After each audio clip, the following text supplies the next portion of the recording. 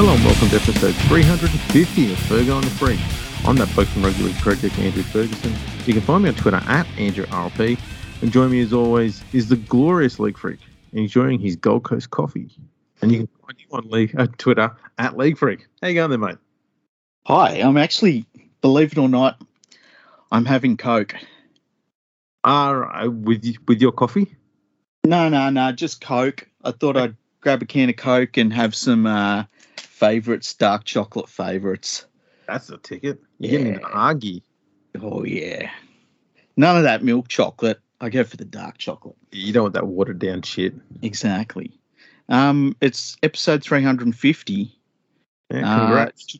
Congratulations. Should we celebrate somehow? You've been on all of them. I haven't been to 350 episodes yet.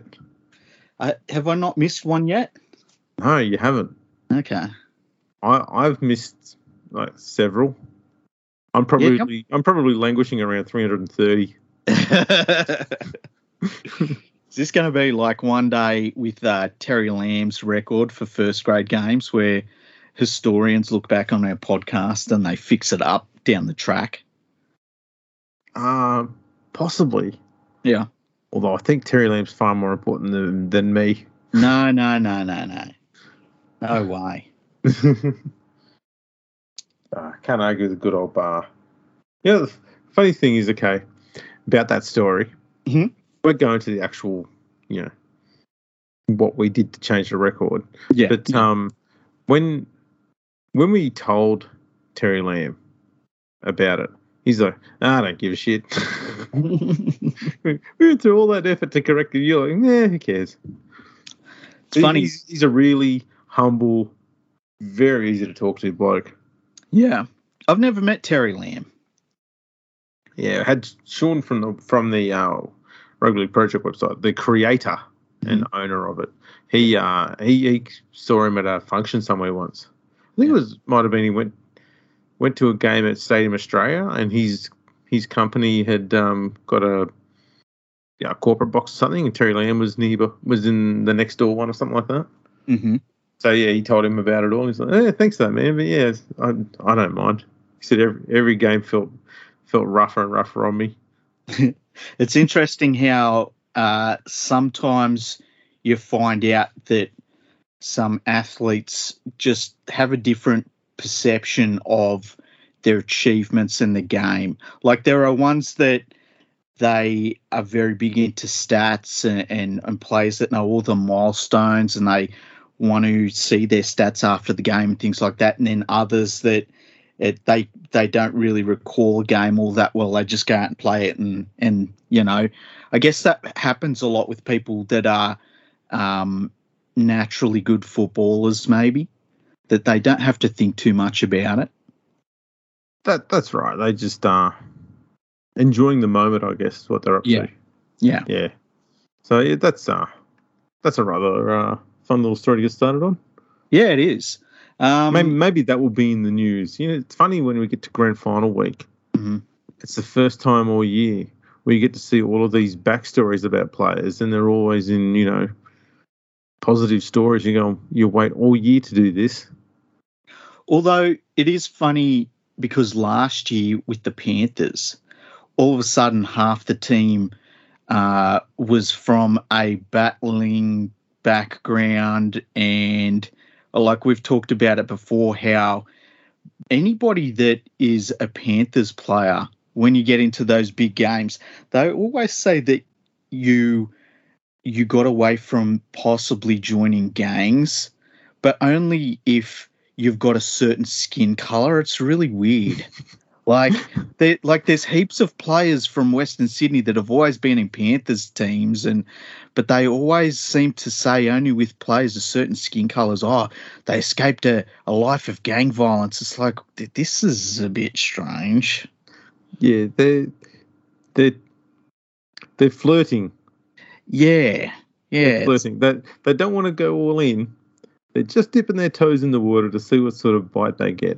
Yeah, it's very weird. It's like, do you realize what you're doing? And I don't think that the journalists that write it would have any idea what they're doing, because most journalists are sociopaths, so they don't know what they're doing. But yeah, I always find that very off-putting. Yeah, it is quite. How many Panthers players, avoided a life of street crime? Oh, well, half a dozen of them. Half a dozen. Yeah, half a dozen of them. And yeah, I just find that very strange. It's really. We know that one of them avoided a career in pornography. Well, he didn't avoid it, did he? I think he was in it. Wow. Yeah. I mean, I don't think he was very good at it, hence why he didn't end up in it. It was a very, very brief moment for him there. I've got no idea. He didn't impress. I really tried to avoid that whole thing, hey? Yeah. It's just like, I don't know. It's just weird.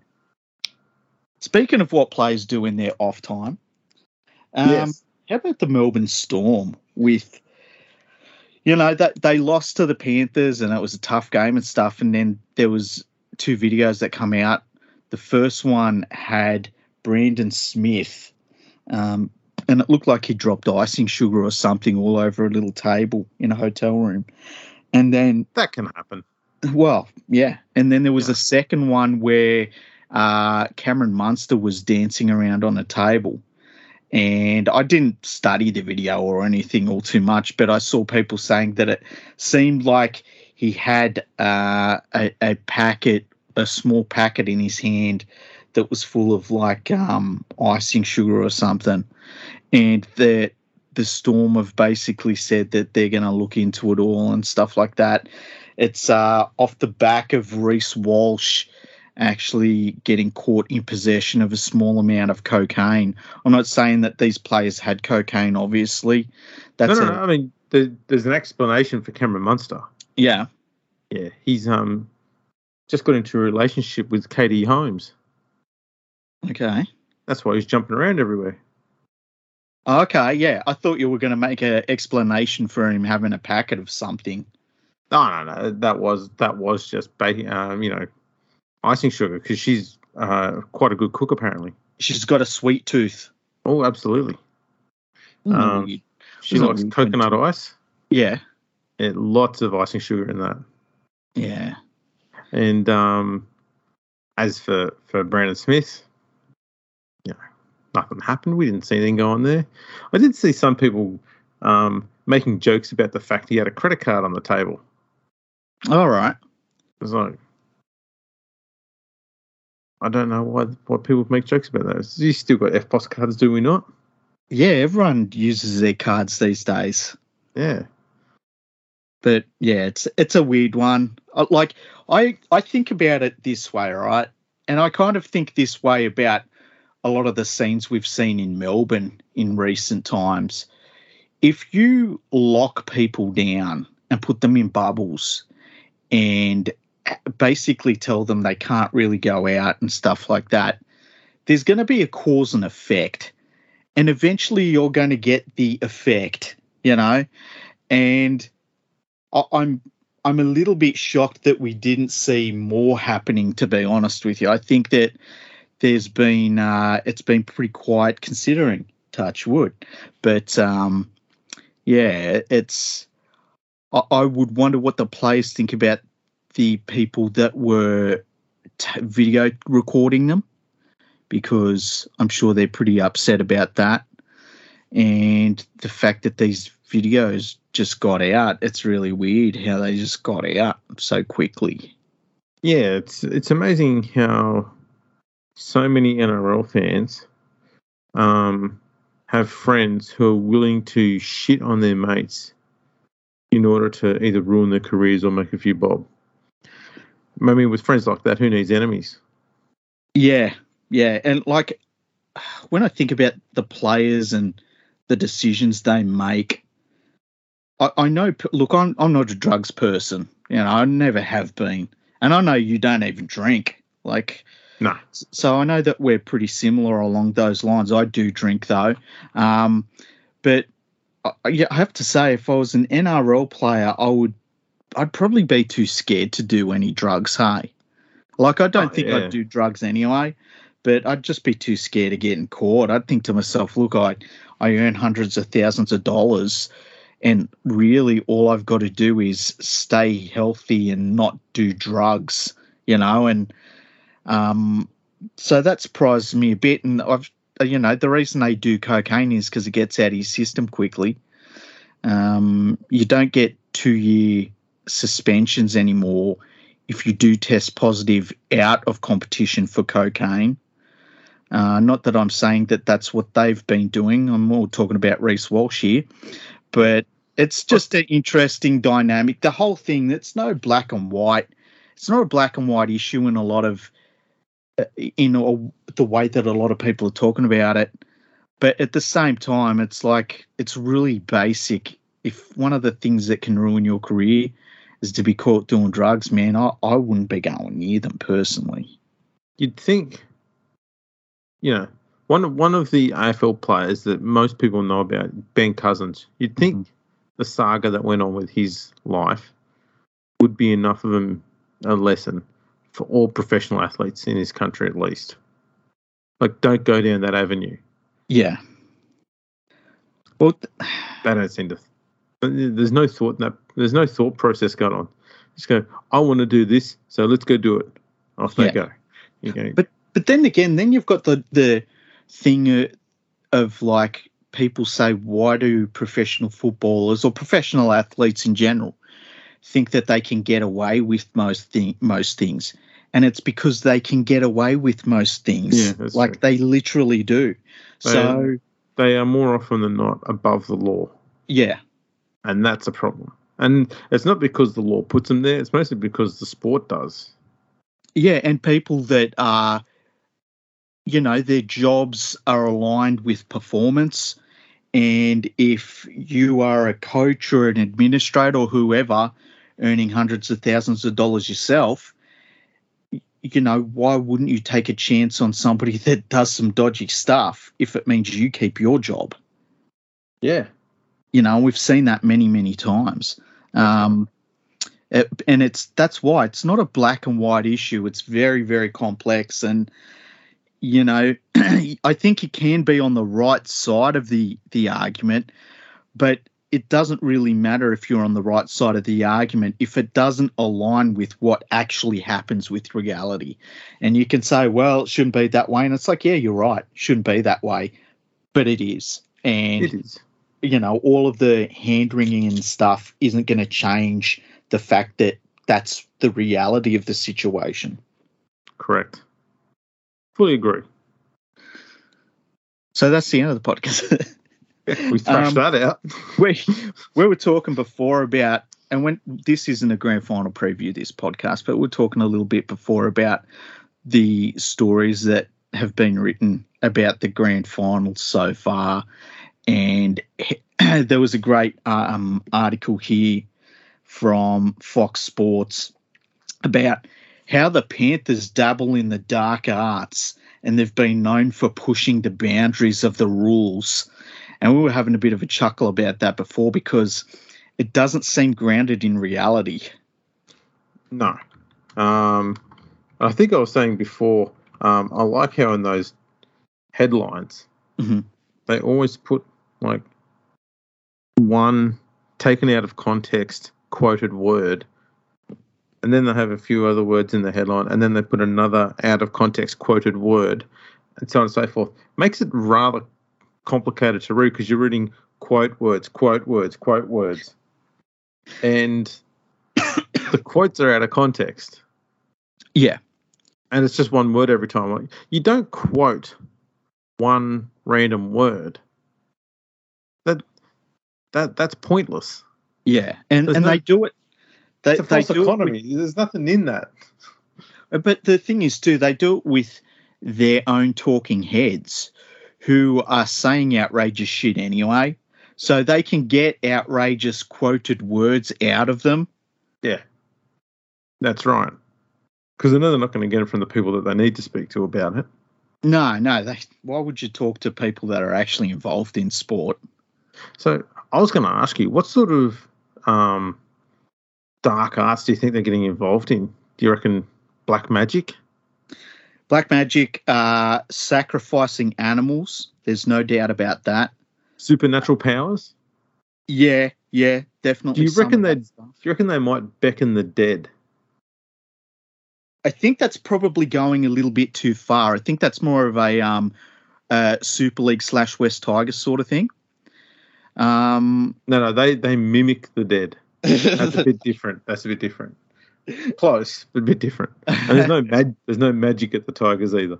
I've seen some Super League clubs sign some players, and I'm like, he's still alive.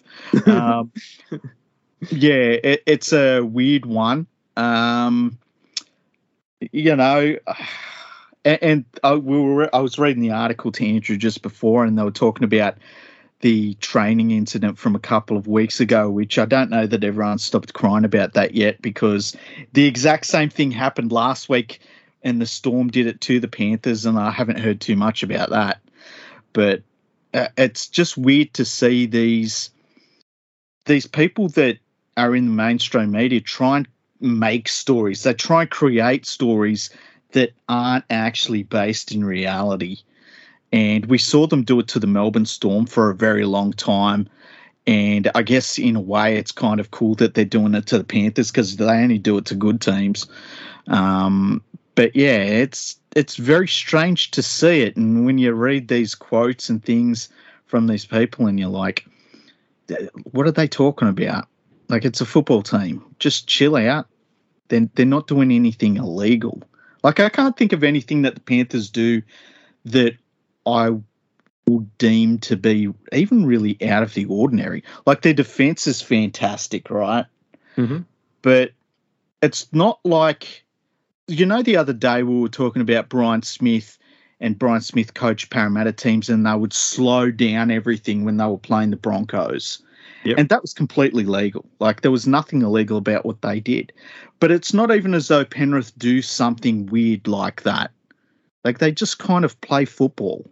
And I don't know where this whole perception of, like, they do illegal stuff comes from. It just sort of seems to be the media trying to make something up, and then you hear people kind of parrot what the media has said, unfortunately. Do you reckon it might be because they might have hired David Copperfield and John Edwards to be trainers? Imagine that. That's a pretty good combination right there. It would be pretty cool. You'd get trying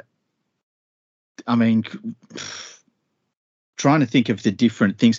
Maybe that would be a really good training tactic. Get David Blaine in and get him to, like, lock players in ice for 3 weeks. They have to live in a block of ice. That's their pre-season training.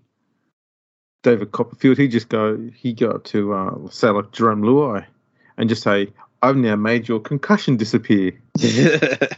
Someone did. Go back onto the field. You'll be fine. But can you think of anything that the Panthers have done that's like... No. Every club has trainers that will either stop play or will be told to stop play by their coach. We saw this in the West Tigers doco. And no one was surprised. We all know it's been going on. Yet for some reason, the media decides to get all pissy when Penrith do it in the finals. I don't know. I'm not saying there's bias here or there. I just think it's stupid that all of a sudden they've decided that they're going to get a bee in their bonnet about something that every team has always done. Yeah. Well, let's not say always. It's something that every team has been doing ever since the rules changed, and teams need to find a way to have a break somewhere. And so they'll find a stoppage wherever they can, and every team does it. Yeah, every single time. It happened to Penrith the week later, and I just don't understand the whole...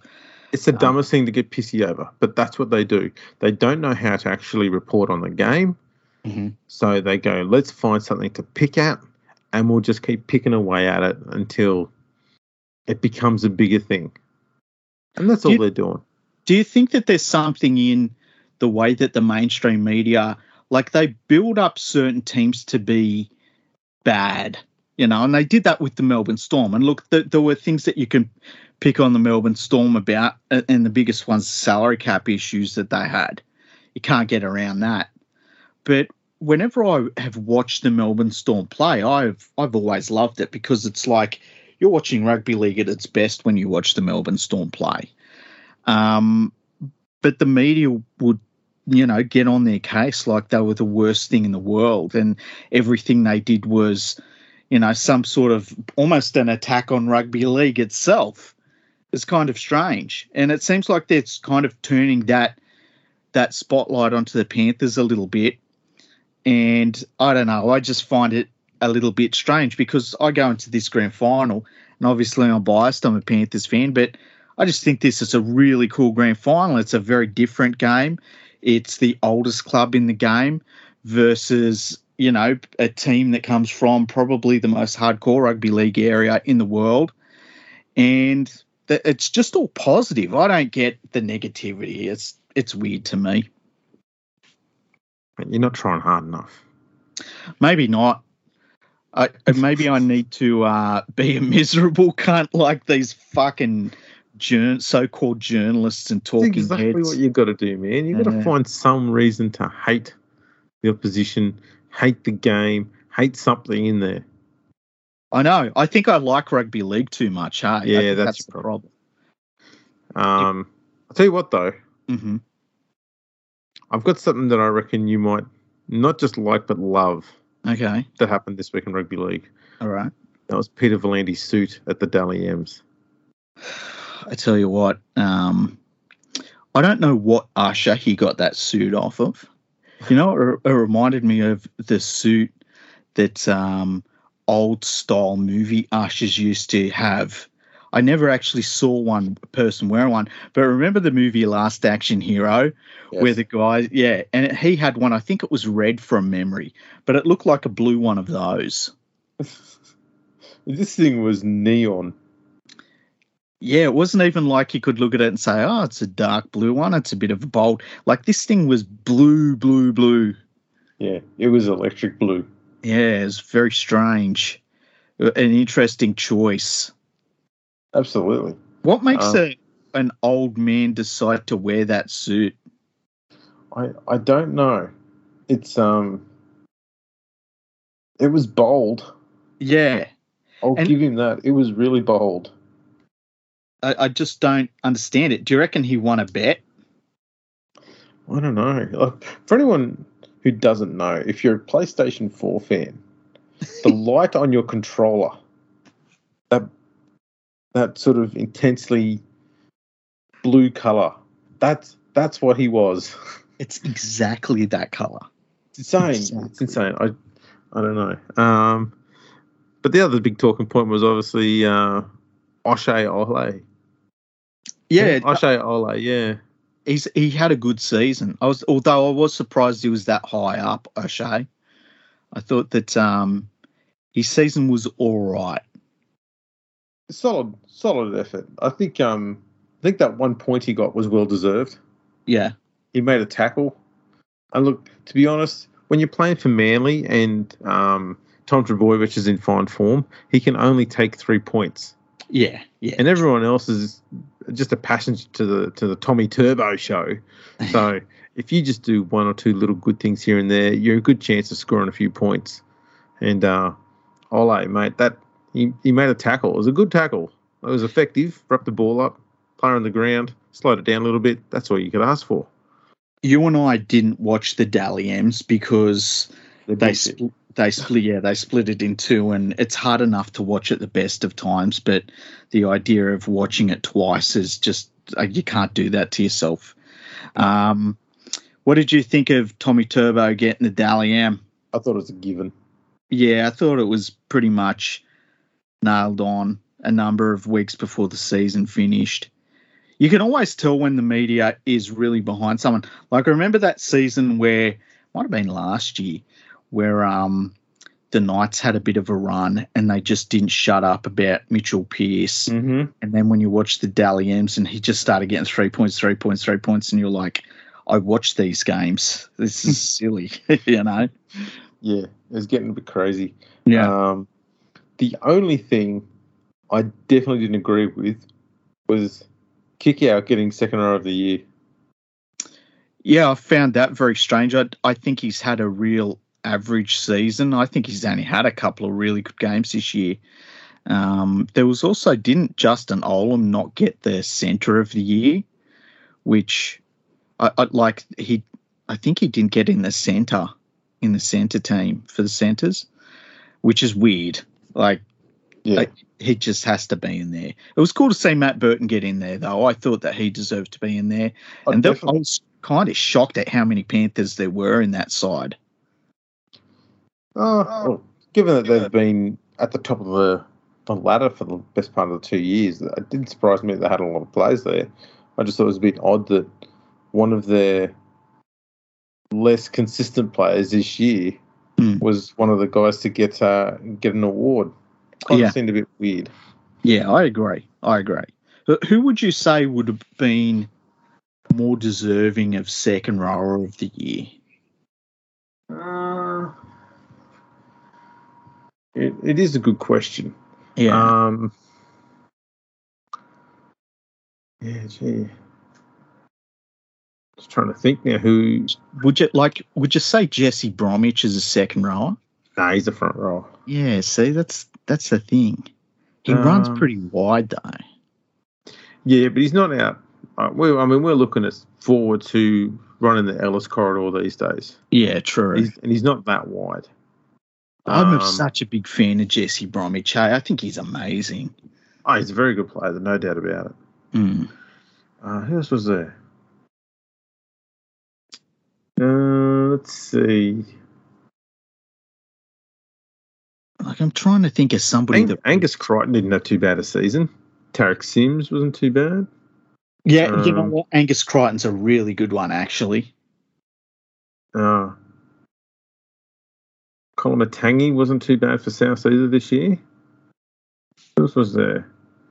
I bet there's someone obvious we're missing, David Fafita was on and off. Look, he scored so many tries. You would have thought that he would have got a lot of points just from that. Yeah. Just admit, looking at the list there's not a huge range that jump out at you. I think his name's Barnett for the Knights. Mitch Barnett. Look, I've got huge raps on Mitch Barnett. I think he's a bloody great player. Yeah. But he's not the sort of player that's going to stand out as like your X factor type of player who's going to get a lot of points in things like this. That's the thing. Like, you kind of think of all the second rows and you go like, well, he had a good season. But you're trying to think of somebody that's like done, like he's had those games. I guess that's the thing about Kiko. When he does have a good game, he's like a destroyer of worlds. Problem is they don't happen very often anymore. Elliot Whitehead? Yeah, I would have been happy to see him, even in a beaten Raiders team. He was very good. Although one of their best players all year, if not the best all year. Yeah, even though Ricky Stewart kept on chucking him out in the centres for some weird reason. But he was fantastic this year.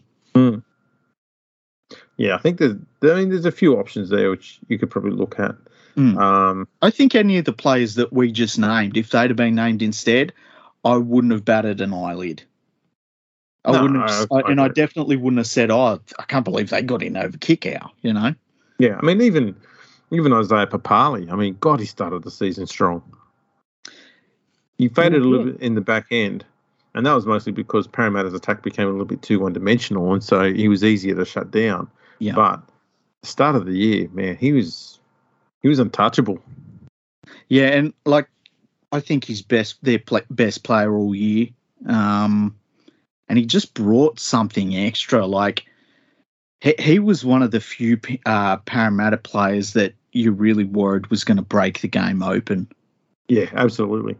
And he didn't quite go as far wide as the Ellis corridor. He was just infield from that a little bit. So it made him a little bit more dangerous. Yeah, he played like an actual wide forward. Yeah, a normal one. Yeah, it's nice to see. It was a good change. So yeah, other than that, I think it was all pretty good. they still dish out that silly headline of the year award? I honestly don't know. Like, I paid such little attention to it. I don't know what happened in the first show. I believe they led into it with NRL 360. And I mean, if you want a warm-up show for a boring award show, that is not the way you do it. No, that's a rough one. You kind of need to pump people up before you start deflating them. There was counting. There was definitely an effort to make it quieter this year, and I'd love to know what that was. Yeah, I don't know. It was really weird. The 2 nights thing was just pointless. It made no sense. I wonder if the NRL is looking to more back that Players Champion Award, I think it's called, that the Rugby League Players Association is doing. Maybe. I was worried that what they were going to try and do was turn the Dally M's into an event like the Brownlow Medal, where they read out the votes from every single game from round 1 all the way through to the end. And it goes on forever. I thought maybe that's what they're doing. They're going to get all those other minor awards away, get them out of the way in the first week. The second week, have that full 2-hour period open and just read out the votes from every fucking game. I don't know if that's what happened or not, but that was the feeling I thought they were working towards. I don't know why. People in Melbourne love to sit there and watch the Brownlow count, because what are they going to do? Tag some walls? Drink some mud? You know, you can only do that so often before it starts to get a bit boring. You need to mix things up by sitting in front of your TV and looking at a bloke reading numbers for a few hours. Exactly. It makes you wonder what would be a way to modernise the Dally M awards ceremony, because we definitely need it to be an awards night, but it's just so stale and old feeling, and it just feels like something that I don't know. I can't imagine the players enjoy it, because I watch it and I don't enjoy it. Like, it's just a grind. It's a real grind. And you kind of watch it and you think, I should be enjoying this. This is rugby league and stuff, but it's really rough. Remember they had that year where they had it at Sydney Town Hall and they played the old organ, and somebody and they kept on saying this organ is like 100 and something years old. And it's like, yeah, but why are we listening to a fucking old organ? Was that in 2004 or 2005? It was around that time, yeah. I've got a feeling I attended that. Really? Yeah. So I've never been to one. What was it like to be there? Boring as batshit. Yeah, it seems like. At the town hall, what happened was we went into the seating in the top area, and we looked down on the floor where all the players were, and we sat there starving while we watched all of these, highly paid athletes eating as much food as they can. And then the awards went on and on and on and on and on and on. And then after 3 hours, we left. We had enough blood sugar in our system to actually get ourselves to the train station to get food. We weren't allowed to, we couldn't buy any foods or drinks there. We couldn't eat it or drink anything there. Had to sit there and shut up and watch rich men eat. It's a weird one. It was a really good class system. They did flip it around a bit, because at least in this one, the lower class was seated higher up. It was all a bit confusing. Yeah. Hang on, we're looking down. We're supposed to be looking down on minions, but we're looking down on the upper class. Really I wonder if you could have some way where you, I don't know how you would do it. I would get away from an old venue. I would take it to somewhere that's a newish venue, and then I wonder if you could have it where maybe, and you couldn't do this with COVID around, but like have maybe some of your members there and get them all dressed up in team gear, and the players can be there, and like it would be cool to see like some of the members, clapping for the players and being behind them when they're up for an award, something along those lines. They definitely need to cut their speeches short. I don't think I've seen too many Dally M speeches and I'm not talking about the players winning, I'm talking about the presenters. Unless you're Norm Proven, I don't really want to hear what you got to say. Yeah, you that's know true. what I mean? Yeah, I can definitely agree with that. Yeah, I don't know how you mix it up and make it better. Yeah. I think the only way you can go about it is not read out the vote count, but you need to try and do something to try and let people know that we're building to some sort of big awards thing. What if they had it like The Price is Right, and they have the guy that climbs the mountain, and so they say like they got the top 5 Dally M contenders going into the last 5 rounds, and they go, okay, here's Nathan Cleary, and it's like Olay, Olay, Olay. That'd be so much more exciting, as stupid as that is. What they could do, I guess, is you get your normal votes. Yeah. Right, and they read them and say, right, that ends our preliminary voting. Now we'll do kind of a Super League thing. We'll open it up to the SMSs. SMS who you think should win the Dally M from here. And that way you can have the Players Award, like the fans' choice, as well as the Dally M. Roll them all together. That would be great. Yeah. There's just got to be some way to make it better, Yeah, I've got no idea. Maybe get Paul Vaughan in to have a barbecue. Can you imagine that? He seems to know how to throw a good party. Yeah, he does. He does. Get him in. Maybe some of the Storm boys, Reece Walsh. Oh, yeah. Have the Lifetime Achievement Award. Bring back Julian O'Neill. That'd be great. Now we're talking. We're talking. Yeah. That's pretty much all the news for the week. Yeah, there's not too much more. The only one is that Jamal Fogarty is set to be released by the Titans. Yeah, there's talk that he could be going to the Raiders. Yeah. That's been a rumour for about a week and a half now. The Warriors, for some reason, are strongly linked to signing Ash Taylor. Yes. And it means that Canberra will then either be signing Fogarty, and if they can't get Fogarty, then they'll be going after Harris Tavita from the Warriors. Apparently that's where Raiders are looking. It's at those two. Yeah. The only other thing that I've really heard outside of us doing the grand final preview is that Isaac Luke will be ringing the bell for the South Sydney Rabbitohs ahead of the grand final, which is pretty cool. Yeah, so that's pretty cool. He retired this week from the game. One of my favourite players, Isaac Luke. I loved Isaac Luke as a player. Ringing the bell for South, don't care.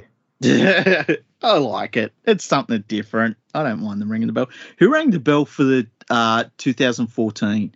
Don't know. Don't care. Oh, I'd love to know. I think it was. Was it? John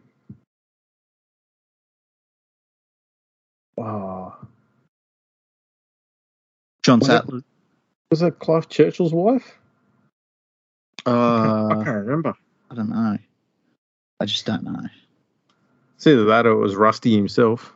Well, if it was Rusty himself, I would say good person to have rang it for their first grand final since they come back. Because, damn, you can't fault what he has done with that club and the commitment he's shown. Remember when he was, and I don't like bringing up bad stuff, but when he was getting a divorce and he thought he might have to sell the Rabbitohs and he didn't. That was it showed his commitment to the club. I just think he's done so well for that club. And I remember all the criticism that come from, people that didn't want to give up their places at the club when Crow was trying to sign it, and there was a real campaign run against him and what he was going to do to the club. You can't argue with a single thing. I think he has preserved the tradition of the club.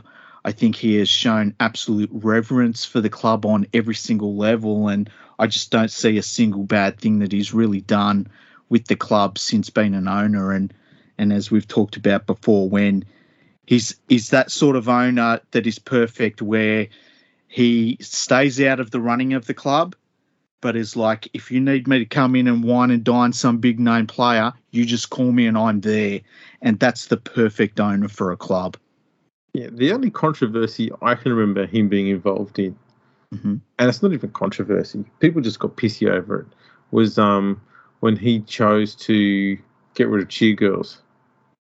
Yeah, and he replaced them with drummers. Yeah. Yeah. Sure, it'd be nice if the the cheer squad could remain in there, because it was obviously it's a source of income for a lot of these people. But that's, as far as scandals go within the club during his tenure, that's the worst of it, and it's not that bad really when you think about it. Yeah, exactly. Like, the only other things that have happened have kind of been individuals, players. It hasn't really been a club thing. No, that's right. There's a whole dust up with Luke Keary, I guess. Yeah, I guess that's probably the closest. And there was a lot of talk about how he didn't get on with Keary or something like that. But, you know, the way I see it, when a player has moved on or told that they're not wanted at a club anymore or something like that, they're going to be angry. They're going to be, there's going to be resentment, and that's fine. And I wouldn't even say he doesn't deserve to be resentful. It just is what it is. Yeah, exactly. Have we had any emails? Yes, we have. Let me go to the website. I should have brought those emails up about 45 minutes ago, shouldn't I?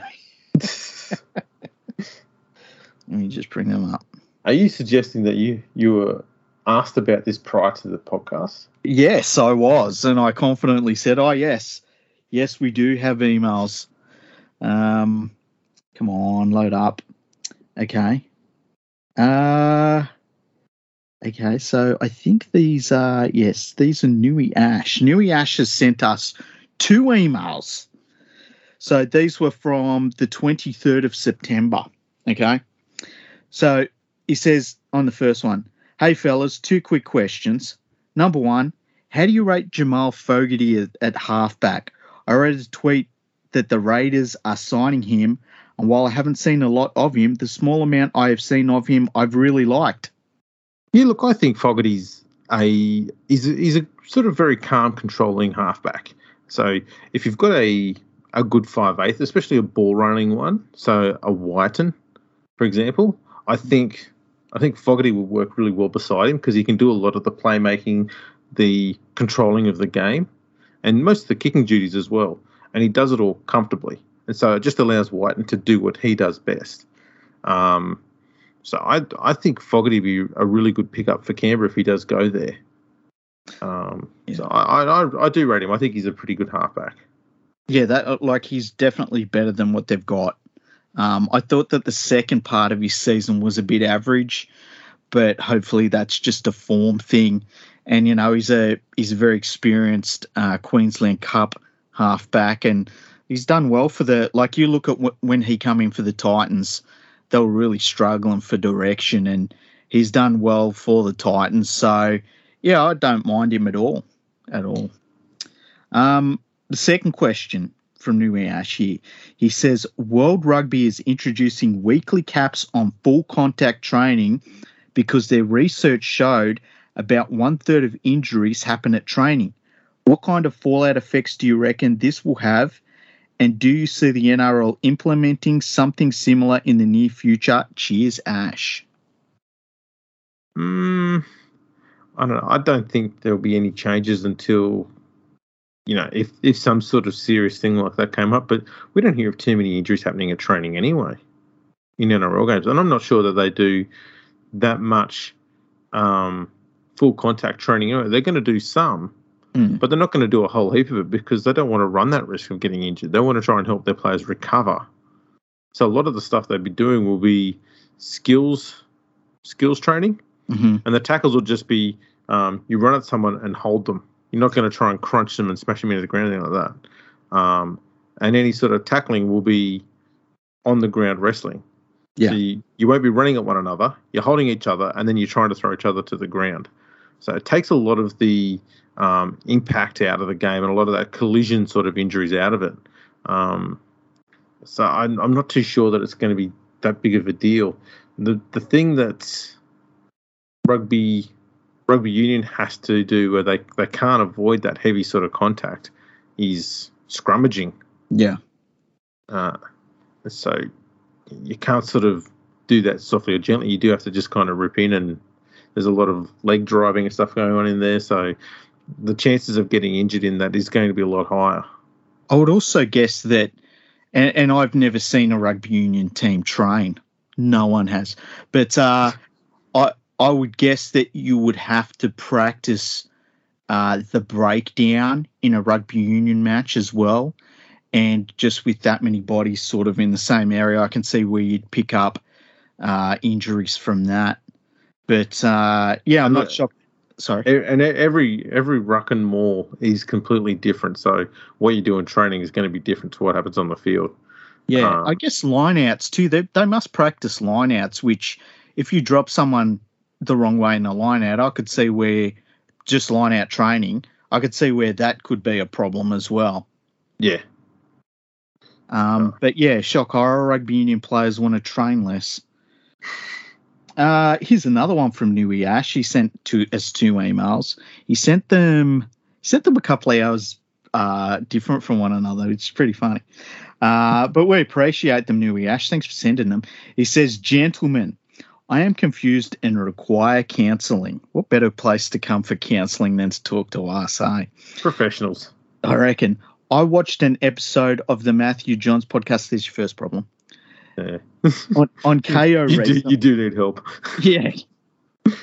You're crazy. That's my person. And he said he saw it on KO, which I assume is also his podcast. And he said where he discussed various rugby league issues with Cooper Cronk.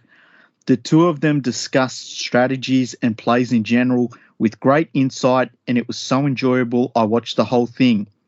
There is no old men arguing, no journalists with fabricated scoops, no dumb jokes or stupid stories.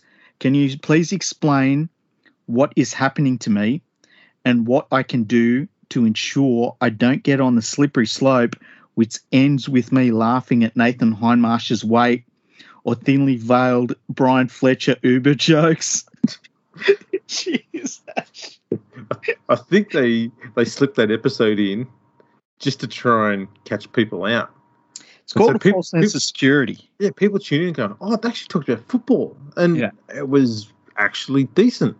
Yeah. And so they go, "I might tune in next week so they talk about there." And next week you tune in and go, "Oh, it's just bum jokes and Hindy's got a gambling problem and Fletcher's into the bloody little bags of whatever it is he gets out of little bags and Matty Johns is laughing at his own jokes, that sort of shit." Nathan Hindmarsh didn't win a premiership. Yeah, that's another classic. Yeah. So yeah, it's that's all it'll be. You won't get another one of those episodes until I suppose 5 years' time. Yeah, I would say to Nui Yash, quit while you're ahead with that. Yeah, you've lucked out. They say good things come in threes, and that was a Matty Johns podcast. I mean, that's got to be worth 2 because you saw it and listened to it. So if I were you, I'd probably go and buy a lotto ticket. And if you win a few million, given that we gave you that advice, we do wouldn't say expect.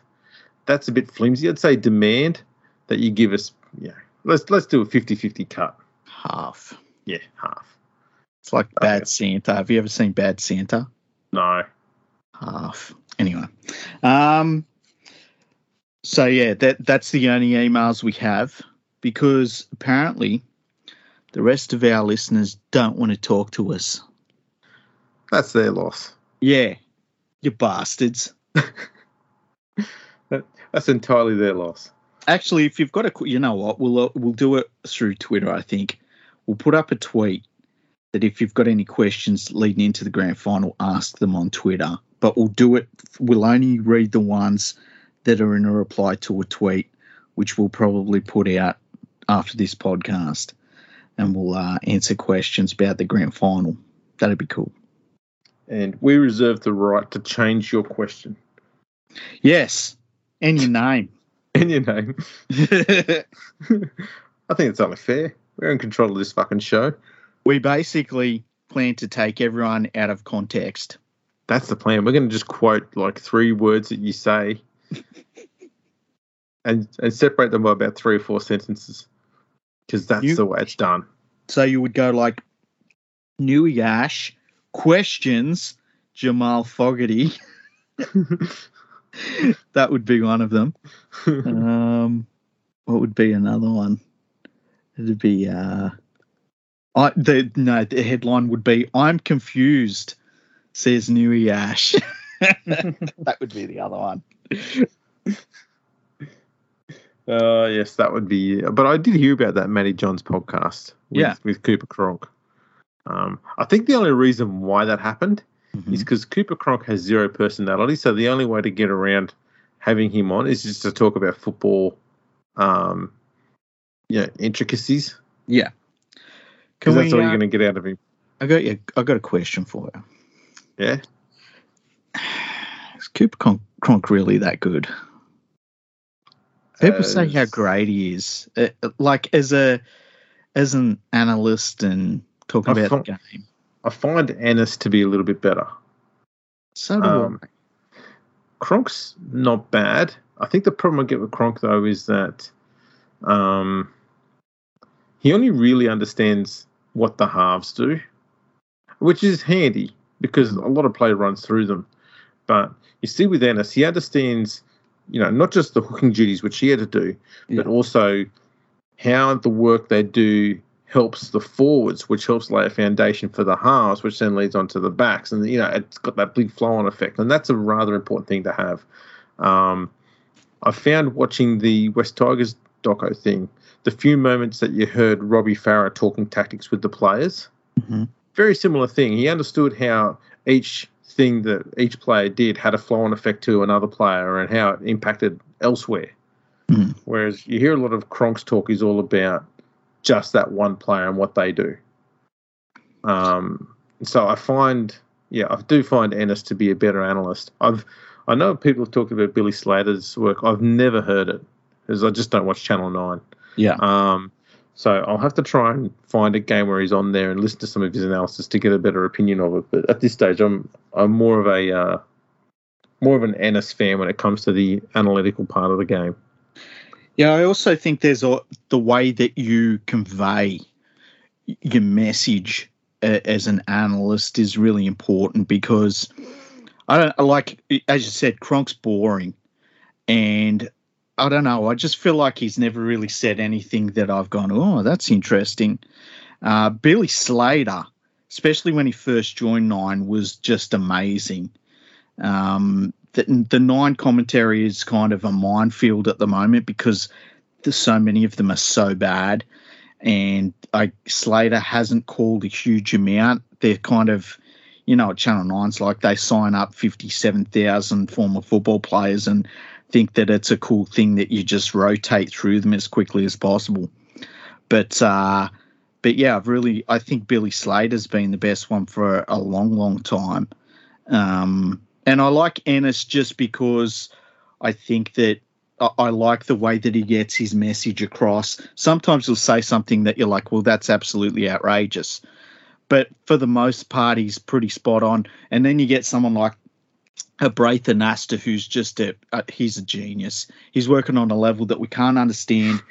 To bring comedy into rugby league the way he does and to do it with just a straight face is amazing. He's got that deadpan face thing going on. Yeah. It's phenomenal. Yeah. Love his work. Huge fan of the Anasta work. See, it took me a while to get what he was doing. Yeah, I initially thought he was just being serious all the time. But once I got it, I went, fuck, this is just brilliant. Yeah. He's the one who needs his own show. He really does. It needs to be like a Nasta and a sidekick, but I don't know who the sidekick would be. You'd have to choose a sidekick really well. Yeah, I don't know who you'd pick there. Can you imagine a show that is just a Nasta talking to Craig Bellamy about rugby league? Oh, that would be divine. It would be perfect. Just talking tactics. That'd be brilliant. Or what about, okay, here's your show, right? you pay Craig Bellamy $500,000 to allow Braith Anasta to sit next to him in games. And when something goes wrong, Braith Anasta asks him questions and gives him advice on tactics. Oh, just giving him advice. That'd be brilliant. Hey, That would Craig, be I don't think you should have had your centre running out there like that. Fuck off, you fucking bastard. That's all from me in the box. Back to you guys. He goes up in the corner and cries for a little bit. It would be so good. Because like, Braith, you ready? Yeah, just a little bit of wee come out. I'll be okay. Mummy. I'm trying to think who else would be good to have Braith Anasta alongside. Jason Taylor.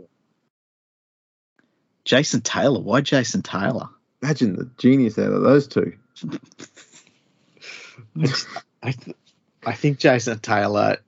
You know, if you wanted to make a Nasta lovable, you put him with Taylor.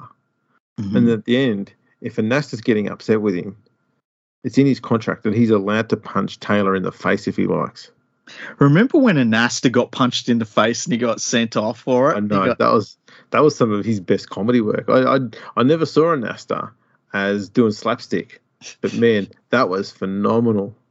He took that punch, to be fair to him. He took it. Oh yeah, he took it well because he wasn't squarely on his feet either when he got hit. And he only took like one or two steps back as he turned around, clutching his face, going, "What the fuck did just happen to me?" Yeah, he didn't go down on a knee. He didn't fall over, and he got punched in the jaw or in the nose or something like that. He stood back up and he's like, "What the fuck was that for?" And then he got penalised. Yeah, that was the craziest one. That was crazy. But yeah, I like Braith Anasta. I also like when it comes to the commentators, I do like Dan Ganane. I know you're not a fan of Dan Ganane's calls, but I like Dan Ganane's calls. Goodbye. Hey? You know, I'd like it if he didn't think that he needed to have a fucking catch cry. Because every fucking game, as soon as someone runs away and scores, he's got to pull out the old goodbye. Yeah. Man, don't fucking do that. It sounds stupid. I wonder if that's something that you pick up in radio. I wonder if people would say that we have things that we've got that are catch cries, you know, and we don't even realise it. We've never repeated anything we've said before. Never, ever. Justin Potato. That's what she said. Yeah, I also like Warren Smith. He's good. I like Brandy's commentary. I know some people don't like Brandy's commentary. I've got no problems with it. I don't know what people are whinging about. I actually don't mind most of the Fox Sports commentary team. I don't really have an issue with them. Yeah. They generally stick to the game, what's going on there. They don't stray from it. And when they do, it's very short and they get back to the game. That's all I want in a commentator. I don't need fucking old blokes gibbering on about some crap that went on last week or last year or 15 fucking years ago and gibbering on. You're there to call the game. You just call the fucking game. Telling Phil Good telling you that he knew that Stephen Crichton would be a good player. It's like he's only 21 now. Yep. What are you talking about? I can't believe that the young super athlete was going to be a good football player, hey? Who knew? Well, shock horror. Gus knew. Oh, man. Anyway, we should wrap this one up. Let people know that we'll be doing a grand final preview. I might get our stat. Do you reckon I could get our stats people to put some stats together for the grand final? Fucking oath. Excellent. We'll get the interns onto it. Yeah, we'll get all the important stats, not the shit you'll see in all your betting websites. We'll get the important stats to you. That would be very cool. Yeah. I'll have to figure what they are. Yeah, just a head-to-head. I'll just look at some betting websites and see what they're doing. Just flat out head-to-head. Last 5. I like it when it's like in their last 10 meetings. That stat means nothing. There's nothing you can get out of last 10 metres unless it's something like 10-0. And even then, like, you're closer to a loss than you are to a win, you know? Well, that's true. But we'll see. I'll see what I can drum up. See if I can find something pertinent that you can actually hang your hat on. That would be cool. Something that when I'm at dinner parties, I can say, well, I'm drinking a dry martini. And people go, oh, I didn't even know that. There you go. I'll work on that for you. See what I can get you. Excellent. You make sure you get yourself your martinis. I will. I don't even know what that is, but something with an olive in it. Yeah, and they're dry. Yeah. I'll leave you with that. Did they not used to be a sponsor of a Formula One car?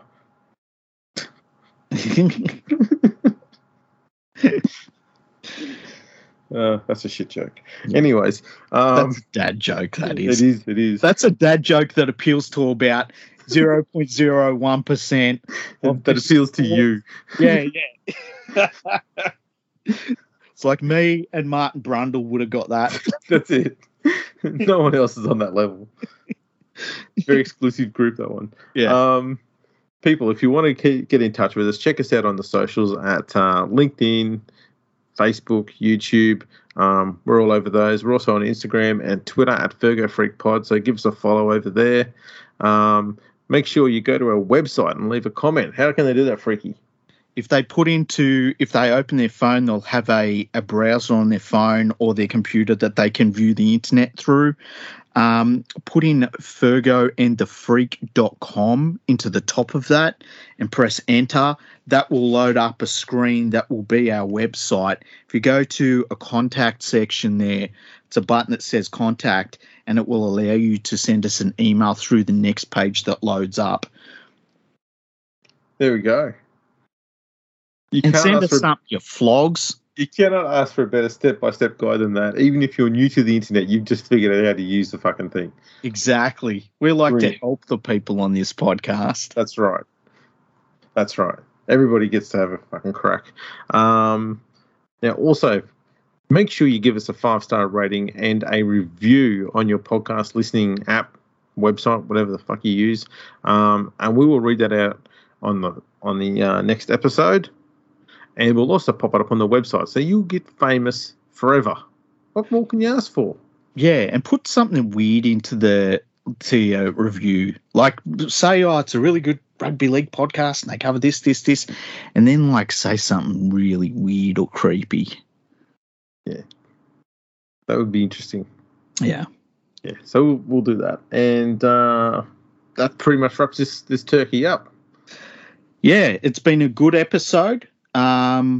Thank you for being along for most of the 350 podcasts that we've done. No worries. If I get a chance, I might try to figure out how many I've actually been on so we can celebrate the one when we've done 350 together. That would be cool, hey? There you go. There's an achievement. Now we're on our way to 400. We're starting to get into that Cameron Smith territory. Yeah, we'll piss him off. We'll have him smashed in no time. Easy. Fucking easy. Yeah. He took, 18 years to do 400. We're doing it, 3? Yeah, has it been 3? It's coming up on 3. I don't know. 3. I think it's 3 in March next year, isn't it? Wow, that's crazy. That's flown by. Yeah, imagine when we start to get good at it. I don't think people want us to get good. We'll just stay shit. we just want to be just slightly better than mediocre. That's the aim. That's all right. Just slightly above the West Tigers level. We want to be 8.5. Trying to not get fired is the goal. That's it. That's the plan. Alrighty, people. Love your work. Make sure you tune in next week. Next episode, because we'll do a preview of the grand final. Next week, we'll do a review of it. There you go. Almost saved my ass there. Thanks for tuning in. Catch us all next time.